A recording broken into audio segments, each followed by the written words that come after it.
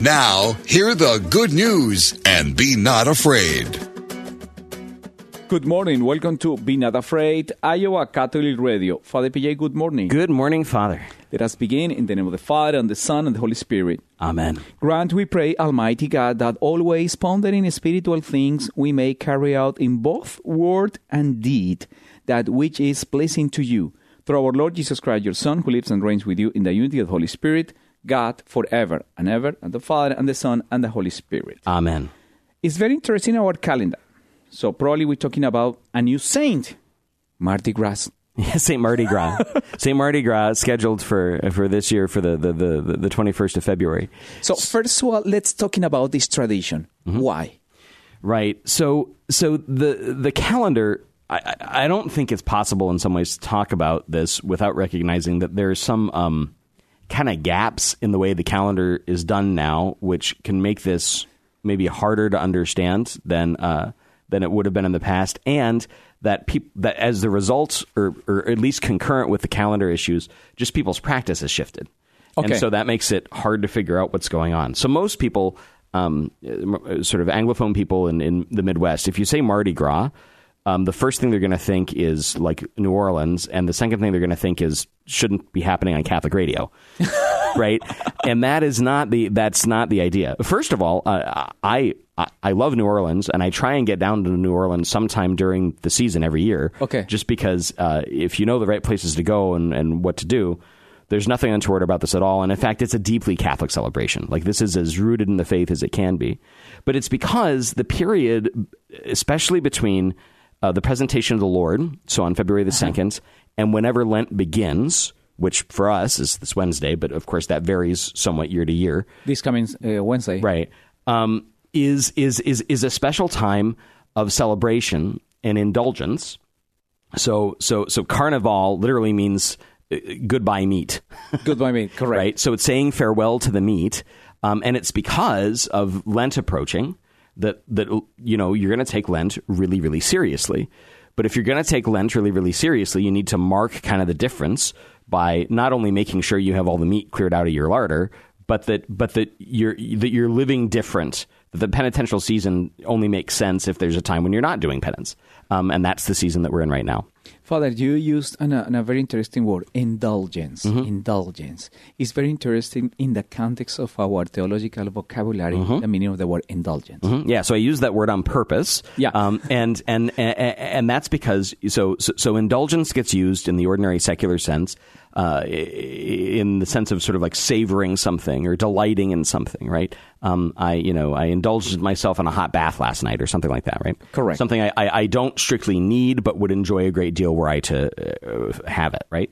And at the same time, indulgences are part of our spiritual vocabulary because they're part of how the church shares out the collective merits of the saints so that we're all able to sort of lean on one another's holiness. And that's not an accident because both are free.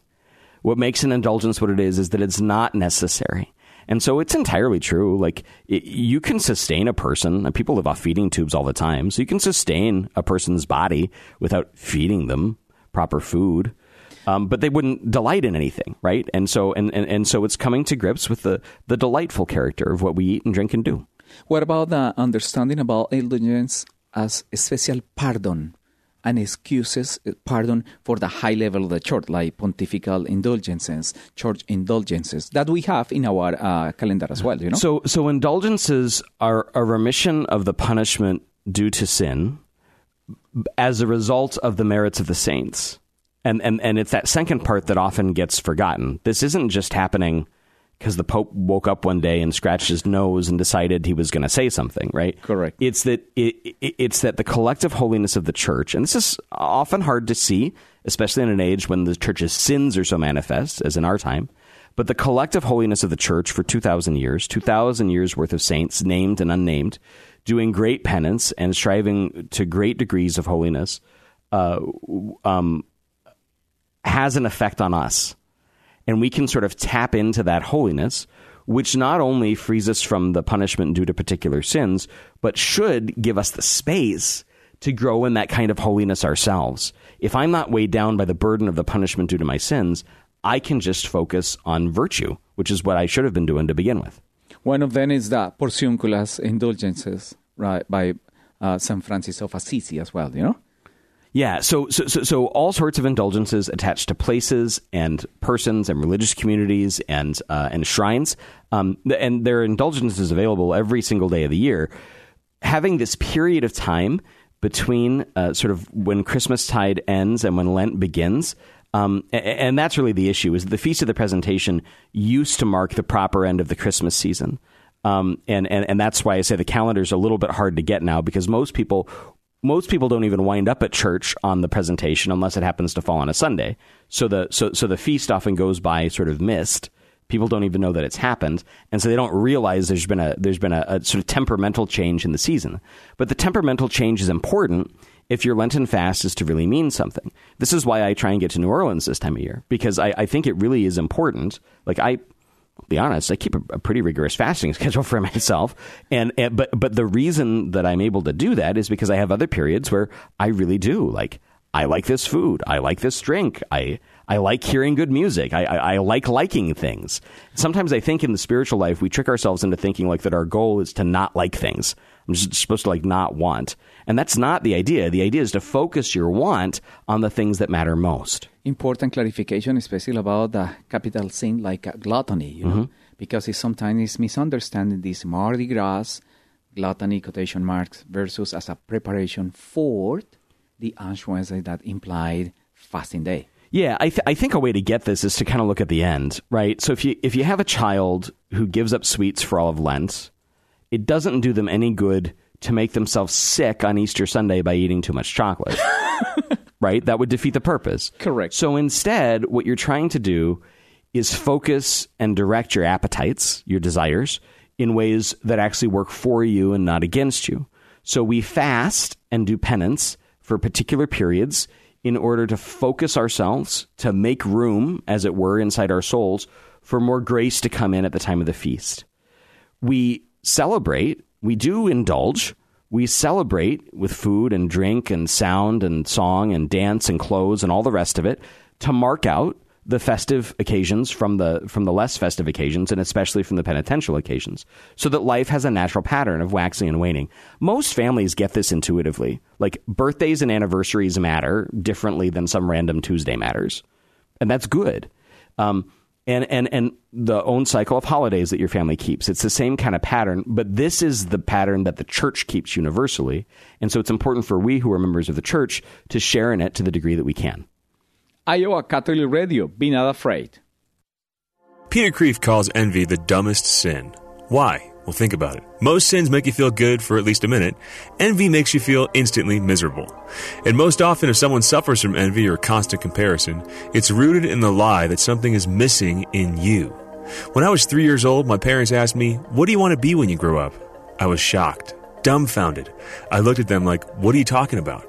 I said, "I want to be a big one, Christopher." In other words, I want to be me when I grow up, just bigger than I am now. God doesn't want you to be somebody else. He wants you to be holy, which is to be fully you, fully alive. Not Saint someone else, but Saint insert your name here. He wants you to glorify Him in the way that only you can for all eternity. Start learning to love and appreciate what He's given you and what He's calling unrepeatable you to do. It's enough. Send us a message at connect@reallifecatholic.com. This is Chris Stefanik from reallifecatholic.com.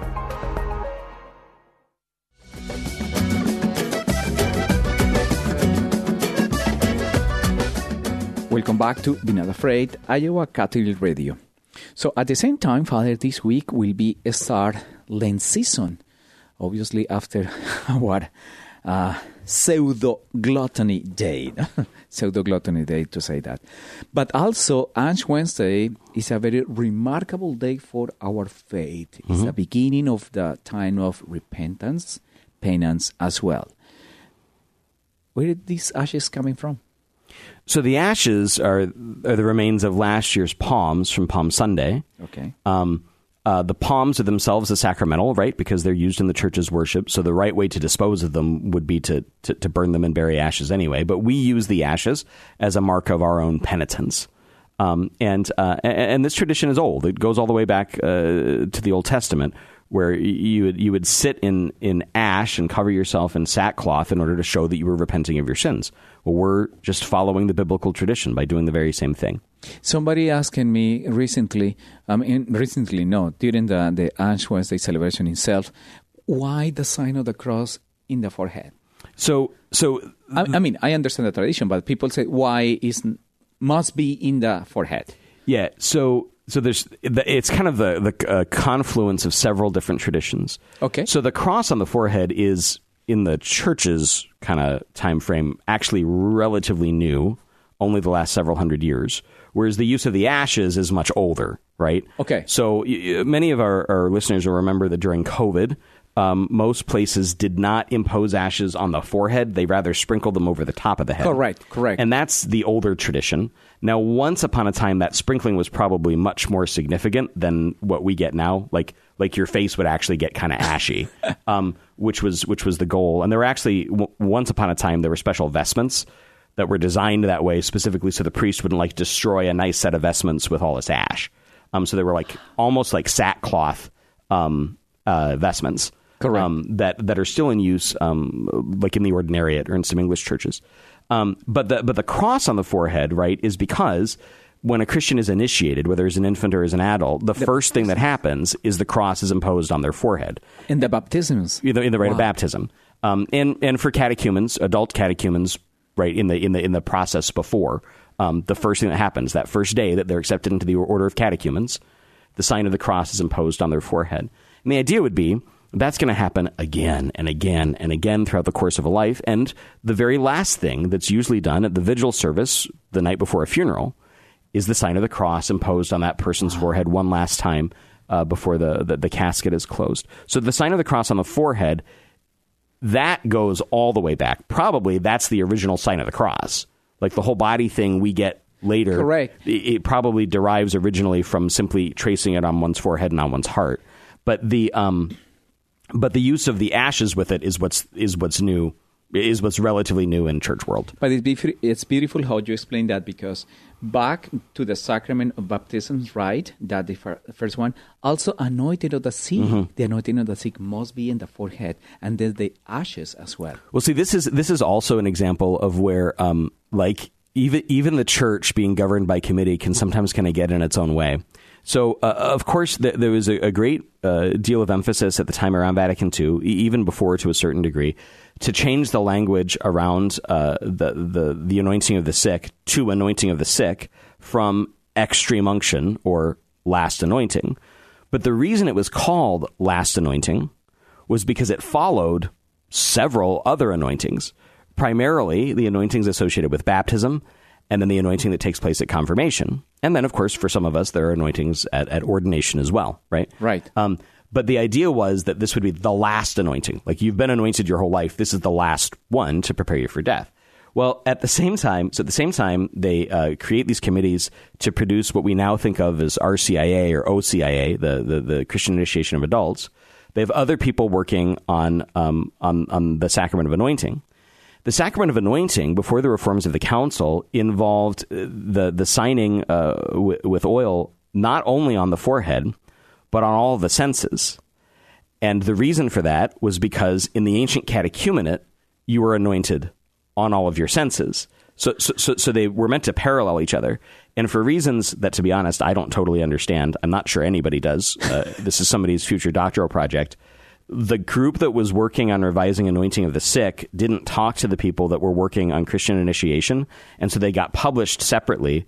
So weirdly, the signing on the senses was removed from the rite of anointing of the sick at the same time that it was now made public in front of everybody at Sunday masses for our adult catechumens. But they're really meant to be of a piece, right? These are trying to show, the church is trying to show, by imposing the sign of the cross on our head, which is kind of the seat of knowledge, and then on the different parts of our body, that all of us belongs to Christ, not just some part.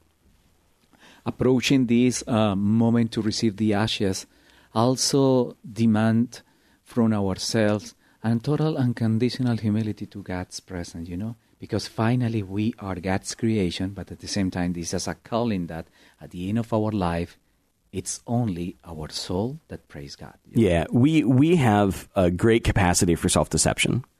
And so a lot of Americans especially are real weak on Lent, and they do kind of fake Lents. Like most of what happens could barely be called Lent. You know, I'm not going to give something up. I'm gonna read a devotional every day. Yeah, tell that to Cyril and Methodius. Tell that to any church father. Yeah, I'm too good for fasting, man. Like, that's good for you because, like, you're real weak and can't discipline yourself, but I'm all put together. It's like you couldn't hang your hat on it. Never mind your soul, right? Like, you are really screwed up. If you are listening to me, right, you are a desperately messed up person. You are in need of conversion. There are things about your life that need fixed. There's not one of us that doesn't. I'm not holding myself as an example contrary. I need this too, right? So I need to fast. I need to do penance because I'm a mess. You think I'm a mess now? Look out for what happens when I lose all discipline and can't control myself anymore, right? And so the church asks us annually to devote special time, 6 weeks, to really taking this stuff seriously in the hope that we'd cultivate habits that could be sustained throughout the whole year. So the goal isn't just to say, I didn't eat sweets for 6 weeks. It's to say, I could say no to myself for 6 weeks. How might I be able to say no to myself more regularly moving forward? Iowa Catholic Radio, be not afraid. Support for Iowa Catholic Radio is provided by Knights of Columbus, Borman, and Pfeiffer agencies, serving Catholic families in Iowa, offering life insurance, long-term care insurance, disability insurance, and retirement annuities. The Knights of Columbus is a fraternal benefit society able to provide financial security to members and their families. Learn how Knights of Columbus agent Justin Wadley can help. 563-689-6801, 563-689-6801, or kfc.org. Support for Iowa Catholic Radio is provided by the Sarah Vocations Ministry, including the St. Sarah Club of Des Moines and the Sarah Club of Council Bluffs. Sarah is an apostolate of the Worldwide Catholic Church dedicated to fostering and supporting priesthood and religious vocations. Sarahans strive to accomplish their mission through prayer, fellowship, and service to the bishop, priests, sisters, and all in religious formation, and in doing so to increase their own holiness. Learn more at joinsarah.org, joinserra.org. Thank you, Sarahans, for your support of Iowa Catholic Radio.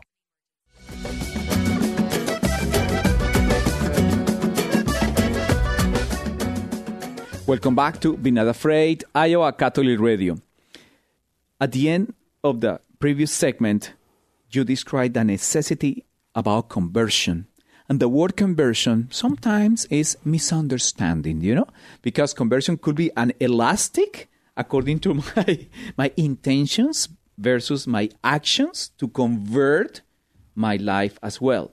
So in this context, in preparation for the Lent season, using this Ash Wednesday, what will be the best way to approach conversion my life? I think the first thing to understand is that human beings are a great contradiction. We are at once creatures of terrific habit, right?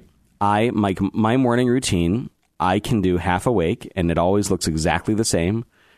I get up, I brush my teeth, I shave, I shower, and it's all in the same order, and you can do it kind of half awake, right? Mm-hmm. At the same time, if I get in a real tight spot, I swear up and down truth is important to me, but if I get pushed too hard, I'm probably going to lie. Simple to say that. Most people do, right? Simple to say and that. So, and so I am both a creature of terrific habit and of great inconsistency because I'm weak-willed, right? And I'm not alone in this. This is pretty much everybody. Part of the human being. So the church, understanding this, first of all, tries to help us cultivate good habits, virtues, and get rid of bad habits, vices. But the way that this takes shape, especially in light of our inconsistency, is that there are times that we have to periodically exert more energy or more intentionality in the direction of either putting off bad habits or putting on good ones. And that's what periods like Lent and Advent are designed to do, is to help us focus our attention so that preceding the greatest feasts of the church year, we would be best disposed to receive the grace that God has in mind for us. And Matthew, for this coming this Sunday, shows us a very interesting piece in Matthew chapter 5, verses 38 to 48. Yeah, so this is the series that are known as the Great Contraries, right? So we're still in the Sermon on the Mount, But Jesus starts flipping things, and so it's important to hear how he does this. So Jesus said to his disciples, "You have heard it was said, an eye for an eye and a tooth for a tooth. But I say to you, offer no resistance to one who is evil. When someone strikes you on the right cheek, turn the other one as well. If anyone wants to go to law with you over your tunic, hand over your cloak as well. Should anyone press you into service for 1 mile, go for 2. Give to the one who asks you, and do not turn your back on the one who wants to borrow." So what Jesus does here is he's operating on a series of declarations from Moses, right? And he says, Moses said, but I say to you. And we have to understand as we hear this, listeners, right? Jesus is sitting on top of the mountain. The people are standing beneath him, and he's teaching like Moses. He's acting like Moses. Mm-hmm. He's literally seated in the way Moses was when he gave the law. But what he's saying instead is, well, Moses said, don't kill people. I say that's not good enough. Also, you can't be a jerk. That kills people's souls, right? Moses said, don't commit adultery. That's not good enough. Don't lust after people that aren't your spouse. So what he's saying is the law was basically a series of negations. Don't do this, don't do this, don't do this, because those things are sins. But instead, what I'm saying is do this. Don't just not be lusty, be pure of heart. Don't just not be killy, be peacemaking, right? Correct. And that's what this time is really devoted to, right? Is to helping us cultivate the spirit of the Beatitudes, those dispositions proper to the citizens of heaven. Very interesting line to follow up about conversion. I identified in my life those kind of weaknesses that I need to improve and change. Mm-hmm. And Lent is the proper time that helped me, not only for this period of penance, may I say that, as you disclosed that previously, but at the same time for my life, for my consistent life as a Christian people of God. So conversion at the root, right, literally just means to turn around. And this is where this inconsistency inside our character is so important. So, of course, it's true that most of us will have one or maybe a few kind of pivotal moments of conversion, especially earlier on in our Christian life when we make a meaningful decision for Christ, whether that happens as an adult or whether it sort of happens naturally as we grow into adulthood. I know that for most priests and religious, the story of their vocation is really importantly the story of conversion. Right? It's the story of how they slowly are turning more and more to the face of the Lord. Well, the same thing's true for all of us. And what this period of time is intended to get us to do is to turn around. Now, if you're doing Lent, you're clearly convinced enough of Jesus that you're having something to do with this churchy thing anyway, right? But there are inconsistencies in all of our characters, little peccadillos that we allow ourselves to maintain, or kind of spiritual side hustles that we often engage in that we know aren't good for us. And this is the time to try and set that stuff in order. From the church perspective, what will be the best manner to fasting? I know about food, but what about people that had been certain digestible? The whole move, and this is where people get the fasting thing wrong, the whole move is learning to be able to say no to yourself. Your will is practically infinite. It wants all the things, and that's important. We're designed that way because the thing that we really want most is the infinite. It's God himself. But that's the reason when I start eating the Pringles, I can't stop till I'm done with the can, because if one Pringle is good, two's better, and three's better still, and they're so good, right? Well, the problem is a Pringle probably isn't a sin. The whole can of Pringles is probably a sin, at least all in one sitting, right? And so we need to learn to say no to ourselves. If we have particular dietary or other health conditions that don't allow us to say no to food absolutely, or to particular types of food, or we don't want our blood sugar spiking, or fine, that's, your body. I'm not trying to tell you what to do with that. But there is not one person, even in a very debilitated state, who doesn't have the ability to willingly say no to themselves just because they can. Wow. And to prove to ourselves that we can gives us the freedom and the elasticity to say no when we need to. That is, to say no to sin. We are ending this program, Father, and could you please send us with a blessing in preparation for this coming Lent season? May the Lord of all holiness continue to draw you to himself through acts of fasting and penance and works of great charity. And may the peace and blessing of Almighty God, the Father, the Son, and the Holy Spirit come down upon you, remain with you forever. Amen. Iowa Catholic Radio, be not afraid. Be not afraid. Jesus is on the way to encounter you. Go forward and be not afraid.